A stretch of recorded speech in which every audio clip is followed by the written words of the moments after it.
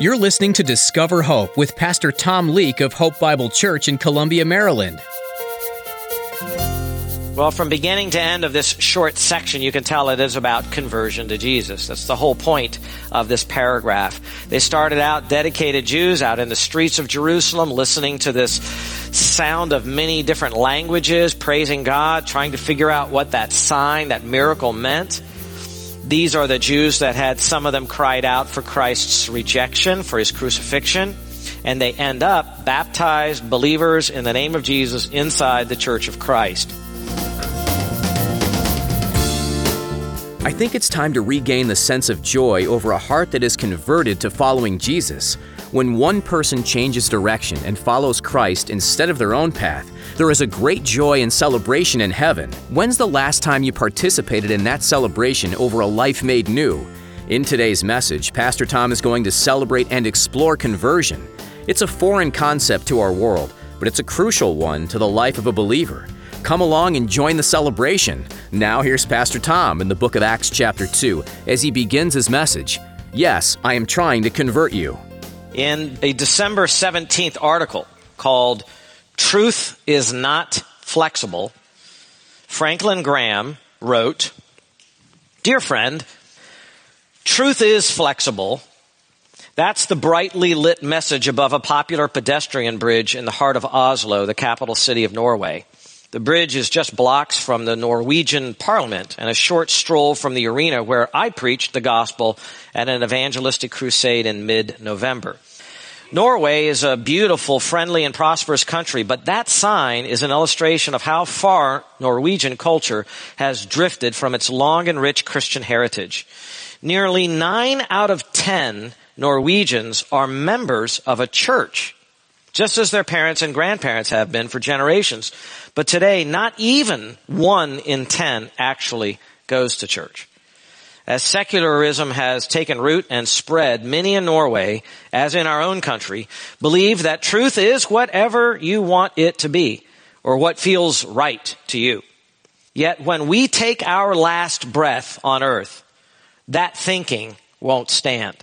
Each of us steps into eternity in one of only 2 places, heaven or hell." I love Franklin Graham, and I love the clarity with which he explains the truth. In an age of pluralism where all lifestyles and all beliefs are considered to be equal, requiring people to convert from one religion or one set of beliefs to another is considered wrong. It's frowned upon. But the last time I checked, there's still a God in heaven, and God still has spoken. His word doesn't change through the centuries. He certainly doesn't pay any attention to polls in one country like America that is here today and will be gone tomorrow. People better think outside the current box or they'll face the consequences.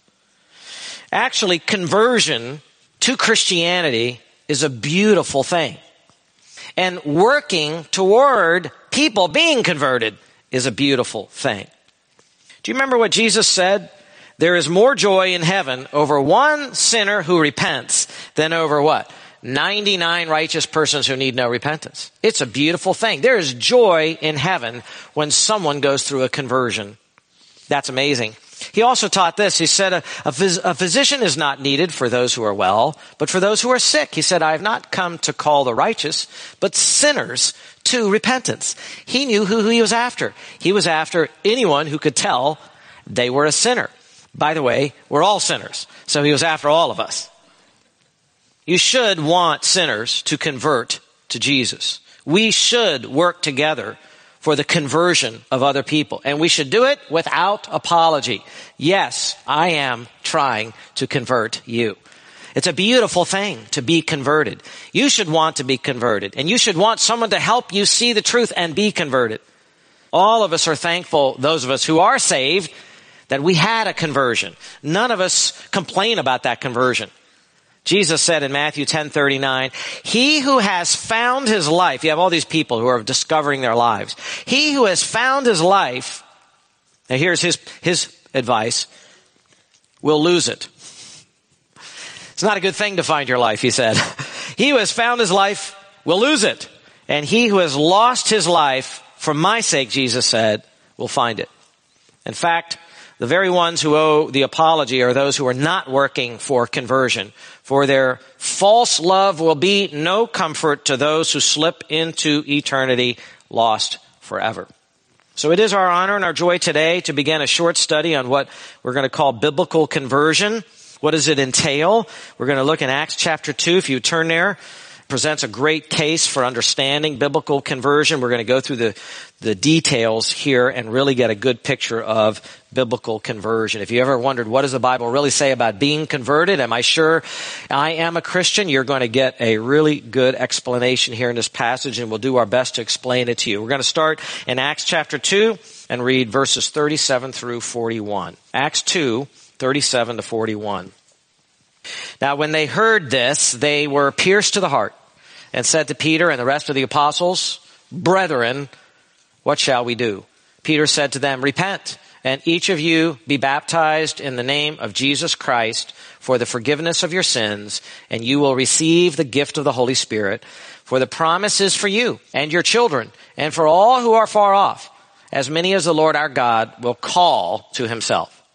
And with many other words, he solemnly testified and kept on exhorting them, saying, "Be saved from this perverse generation." So then, those who had received his word were baptized, and that day there were added about 3,000 souls. Well, from beginning to end of this short section, you can tell it is about conversion to Jesus. That's the whole point of this paragraph. They started out dedicated Jews out in the streets of Jerusalem, listening to this sound of many different languages, praising God, trying to figure out what that sign, that miracle meant. These are the Jews that had, some of them cried out for Christ's rejection, for his crucifixion, and they end up baptized believers in the name of Jesus inside the church of Christ. Conversion, mass conversion, all in one day, probably all just in one morning, it seems. I think that you can see here that conversion is a beautiful thing. If you're reading this and thinking about what those 3,000 thought it was, they would have thought it's beautiful. Don't you agree? And therefore Peter, who was working to convert them, was doing a noble thing. He was not doing a bad thing. He didn't need to apologize for what he was doing. He was trying to convert them. And 3,000 of them were converted. I would exhort you, even as we get into this, don't listen to the foolish intelligentsia of this world. What does the media really know about truth? If you ask them what is truth, they don't know. What does the secular education system we have here in America understand about the kingdom of God and how to get in it and which kingdom will win out in the end? They don't know. There's a great limit to what they know and understand. To borrow the words of the Apostle Paul in 1 Corinthians 1, has not God made foolish the wisdom of the world? Well, this inspired text here in Acts chapter 2 is our wisdom about conversion, and we're going to pay attention to it. Okay, it contains all of the necessary ingredients of conversion. It has gospel preaching, it has the conviction of sin, genuine repentance, the sign of water baptism, real forgiveness of sins, the receiving of the gift of the Holy Spirit, and then added to the membership of a visible church, the church in Jerusalem. So we're going to go through these components of biblical conversion. We're going to do them in detail. We won't get them all done today. I want to do this for your instruction. I want you to be edified by this as you think about your impact on other people. I'm hoping also it will help your discernment as well. So component number one, that's our outline, is the components of biblical conversion. Component number one is gospel preaching. Look back at verse 37 if you would. And the very first part of it, what does it say? Now, when they heard this. Now, I know many would want to just zip past these transition words, but it'd be very easy to do so, I know, but they really express something important. They express the power and the transforming nature of the blessed word of God. And you know me, I don't like to go past any phrase that's pregnant with meaning, so I want to talk about this a little bit. Peter preached that entire sermon, all those verses behind that. If you missed that, you may want to kind of scan through it. We just finished studying it, all about Christ, his miracles, his death, his resurrection, and his exaltation to the right hand of the Father, his pouring out of the Holy Spirit on his followers. Peter preached that whole thing, and I'm sure he preached it loudly. I mean, they're outside. It was open air preaching. He didn't preach it softly. He was bellowing it out. He had boldness. He had great conviction that it was true. There was clarity in his words. He took Old Testament Psalms and he exposited the meaning of that for these Jews. He preached from the historical fact of the resurrection kind of as a backdrop. He had the other 11 apostles behind him standing there as witnesses of the resurrection of Jesus. He preached with logic. It's chronological and it's logic in the way it works through. He preached with passion. We called it logic on fire. That's preaching. Please notice, before we get into any of the other topics of conversion, any of the other components of conversion, Peter was not up there philosophizing and just merely lecturing about things that he was emotionally detached from. He put his all into this. I mean, he preached hard from his own heart. He was speaking for Christ. He was speaking for the other 11 apostles. He was speaking for the 120 disciples. He was not up there trying to relate to the crowd. You have all these speakers today, and you could tell they're very skilled at it. They know exactly how to relate to everybody that's out there. Peter was not trying to relate. He was not moving back and forth and schmoozing them. He was preaching truth. He just presented unvarnished truth, and he trusted that God would do the work in the hearts that needed to be done. Do you want to be a good evangelist? Do you want to be a good preacher of God's word? Would you like to see some effect, some fruit in your own life? Well, you already have a hint here how to do it. Speak directly. Don't beat around the bush. Speak boldly. Do you believe what you're saying or do you not believe what you're saying? Don't try to make people like you. We're in the age where everybody has to be liked. Everybody has to be popular. You even have to like things here and like things there, and I want to be liked. No, in this situation, it's not about people liking you. They can be saved if they don't like you. Did you know that? Did you know that they could not like you at all and still be saved? God can bring them to himself even if they don't like the way you talk. They don't like the way your illustrations were. They don't like your mannerisms. They don't like you, but they can still get saved. Peter didn't care whether he was being liked. It had nothing to do with relating to the crowd. He didn't take a course on here's how you move in and out of the crowd and make them laugh them and tell a joke here or there, and now they'll identify with you and then you can get them saved. None of that was there. I would say he also spoke clearly. This is an untrained fisherman, right? And he's just going to talk straight. You know how some guys are. They just tell you like it is. That's Peter. And we like that. He had forceful conviction. He said, I'm going to talk and I'm going to let God work. Remember, the people he's talking to mostly were probably common folk also. They're not seminary graduates. They're not linguists. And they heard Peter. Peter's a common man. They're common people. He's talking right to their hearts. You can do that. These are not advanced studies kind of people. These are just normal people talking to normal people. That means that you can do this. And God chose to work through the simple, direct, clear, confident preaching of Peter. And I believe God will work through you if you believe it. You've got to believe it. You've got to believe that God will use you. Of course he'll use you. God will use you to reach people that he won't use anybody else to reach. You don't need to call up your elder, call up your pastor. Would you witness to so-and-so? You witness to them. You tell them. You're in their life. God put you there. You have a mouth. Talk to them. Tell them what you know. Obviously, if you want someone to get saved, and that's the goal of conversion, right? Aren't you trying to convert them? Isn't that what you're trying to do? Isn't that what you want? You're not just going to have a conversation with them, right? You're not just going to fill time in the elevator as you're going up 5 floors. You're trying to do something in a conversation. What are you trying to do? You're trying to see them what? Converted. You want them converted. That's what I hope you want. But if you're going to have them converted, they have to hear the Word of God. Do you agree? Faith comes by hearing. And hearing what? The word of Christ. Romans chapter 10 verse 17. Peter preached the word of Christ. He told them all about him. He hit the highlights of Christ. Can you do that? Can you tell about the miracles of Christ? Can you tell about the death of Christ? Can you tell about the burial and resurrection and appearances and ascension of Christ? Can you tell the meaning of that? If you can, you can witness like Peter can. You can do this. Isn't it exciting to know that your personality is irrelevant? You don't have to have a personality like Peter, me, or anybody else. When it comes to evangelism and getting other people converted, God chooses to use everybody, any personality. It doesn't have to do with you. He converts people not because of you. He converts them because of his word. They hear his word and they're converted. That's why I'm taking time on the first few words here to show that. Your personality is irrelevant.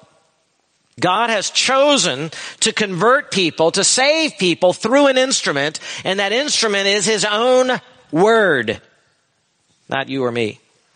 The word, in other words, we say this in theology, the word is the means to grace. It's the avenue that brings grace to the heart.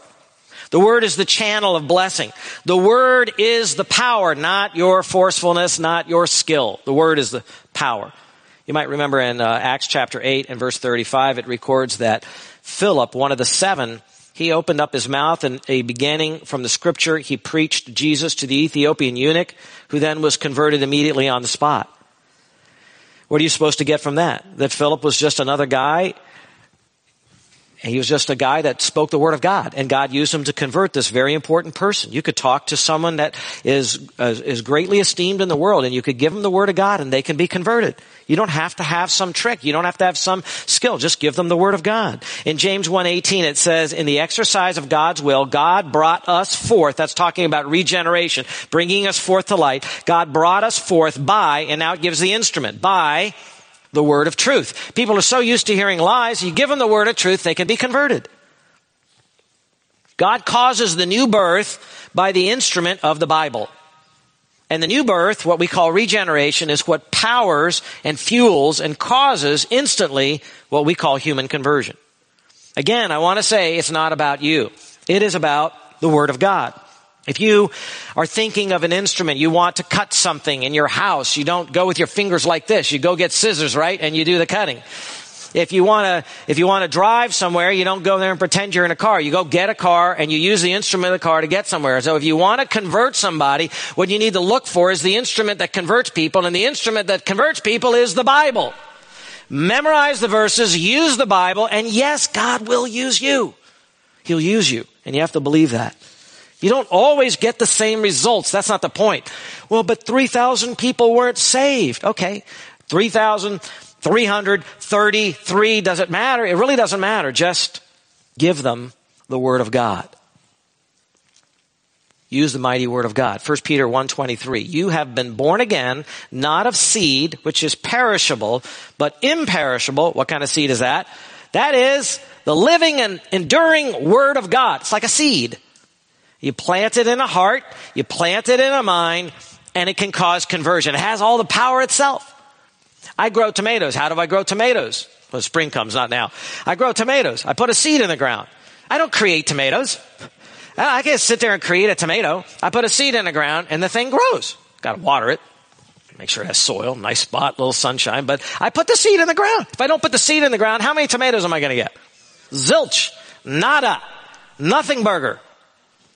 Nothing for the burgers either, because I like the tomatoes on the burgers. I don't get anything. How many converts do we get when we say, well, God won't use me? And we don't sow any seeds. Is right. We have to get out there and we have to sow the seeds, otherwise there's no crop. God wants us to do this. You remember Jesus likened the word of God to a seed, right? Different soils. Some seed you scatter will land on the rocky ground. Remember that? Doesn't do anything. You know, some gets snatched away by Satan, some falls on the rocky ground, some gets choked out by the thorns. That's all the cares of life. But some seeds will fall on what? Good soil. And when it falls on good soil, now you are not there to make the soil good. You can't. You can't make the hearts of people good. You're not there to make their hearts good. You just put the seed and see if their heart is good. That's what you do. And it's exciting. When actually something grows. It's exciting to see something grow and fruit to happen. It's exciting. Get busy. You'll like it. And of course, Satan will try to discourage you. Oh, you're trying to convert people. Oh, you're narrow-minded. Oh, you have to brush all that away. That's a satanic attack on your mind. That's spiritual warfare. We've been talking about that. Go do the good thing like Peter did. Paul had trust and confidence in the gospel. He said, I'm not ashamed of the gospel, for it is the power of God for salvation to all who believe. Jeremiah 23:29. Is not my word like fire? Now who could boast like that? Declares the Lord. And like a hammer which shatters a rock. Hebrews 4:12 says the word of God is living and active and sharper than any two-edged sword. Speaking of the voice of the Lord, Job wrote in Job 37, 1 and 2, at the word, also my heart trembles and leaps from its place. Listen closely to the thunder of his voice and the rumbling that goes out from his mouth. That's how God's word is. So if you want conversion, you want to do evangelism in a biblical way, the word must be prominent. Don't come up with some style, some scheme. It doesn't matter. In the end, it doesn't really matter what you did if you didn't give them the word. And you can't do anything wrong if you did give them the word, right? Say, I did something wrong. Did you give them the word? Then you didn't do anything wrong. Any attempt to muddy the word, be sloppy with the word, hide the word, make it more palatable because you don't like how it's written, forget that. God had the Bible written the way he wanted it written. If he wanted it offensive, it's offensive. You're not the cook. You're the waiter that just brings the food to the table. Don't mess it up. The waiter shouldn't say, you know what? I wouldn't have cooked it this way. Let's change it. No, you bring what the cook cooks. They order, you cook, they bring it, and you put it there. If they eat it, they eat it. If they don't eat it, they don't eat it. Sinners are desperately sick. They need full strength medicine. Full strength, not little bits. You say, but I tried to witness to people, but they won't listen. Fine, move on. How many people are in the world? So I've witnessed to these 6 people and they never listen to me. Fine, 6 people. 6 people. Come on. There's hundreds of people that are around you. Thousands if you try. Tens of thousands if you use those electronic devices. Right? Find a sinner that'll listen somewhere. Try a little harder. Scatter the seed more broadly. Stretch out into new areas. Don't cast your pearls before what? Swine. So you already know. Component number 2. Component number 2 of conversion is conviction of sins. That's the second part of verse 37, if you look at it again. So they hear the word, right? And they were pierced to the heart. And said to Peter, by the way, Peter gave no invitation here. If you all would like to get saved, close your eyes. We're going to have 5 stanzas of Just As Thou Art. We're going to open up the front, come flooding down. He didn't do any of that. People ask, why don't I give invitations? Peter didn't. He preached the word. And they said, let's have an invitation. They're the ones who wanted to create the invitation. They were pierced to the heart. And they said to Peter and the rest of the apostles, notice they're right there with them, brethren, what shall we do? I don't know how they said those words. I don't think I can say them with quite the way they would have said them. Of course, this is the result every evangelist wants to see. It's a delight to see hearts that are humbled, that God has humbled. They're now contrite and broken of spirit. It's like they've been hit by a mighty hammer. It's like they've been cut by a sharp sword. They were pierced to the heart.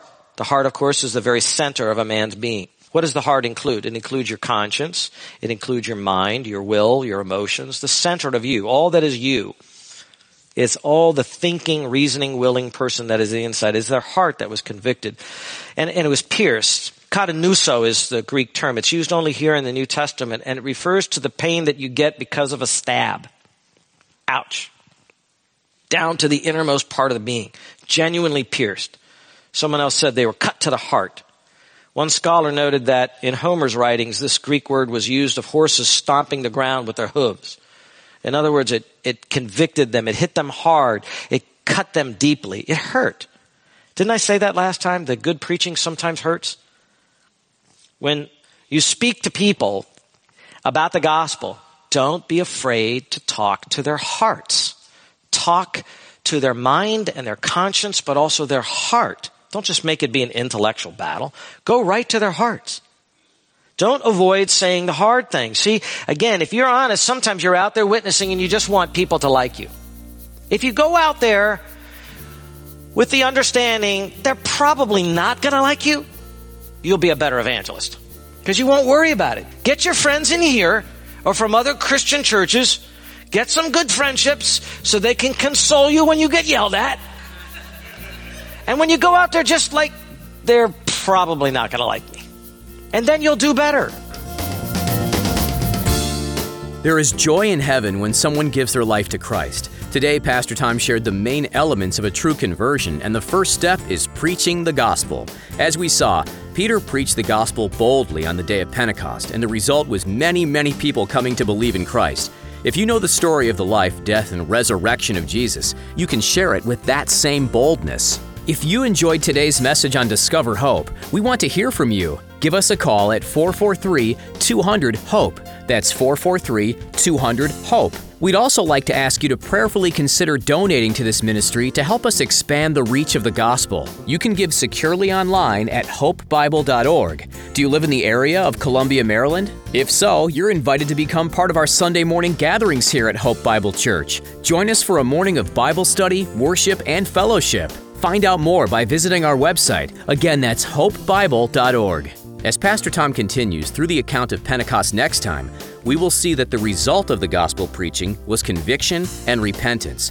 The people were so broken by the news that they had killed the Messiah that they asked Peter and the disciples, "What shall we do?" Deep within, they realized their sin. And that's the next element of true conversion that we're going to explore, the conviction of sin. To listen again to today's message in the book of Acts, visit hopebiblechurch.org and look under the Sermons tab. Pastor Tom will return soon with another in-depth study of God's Word, so join us again right here on Discover Hope.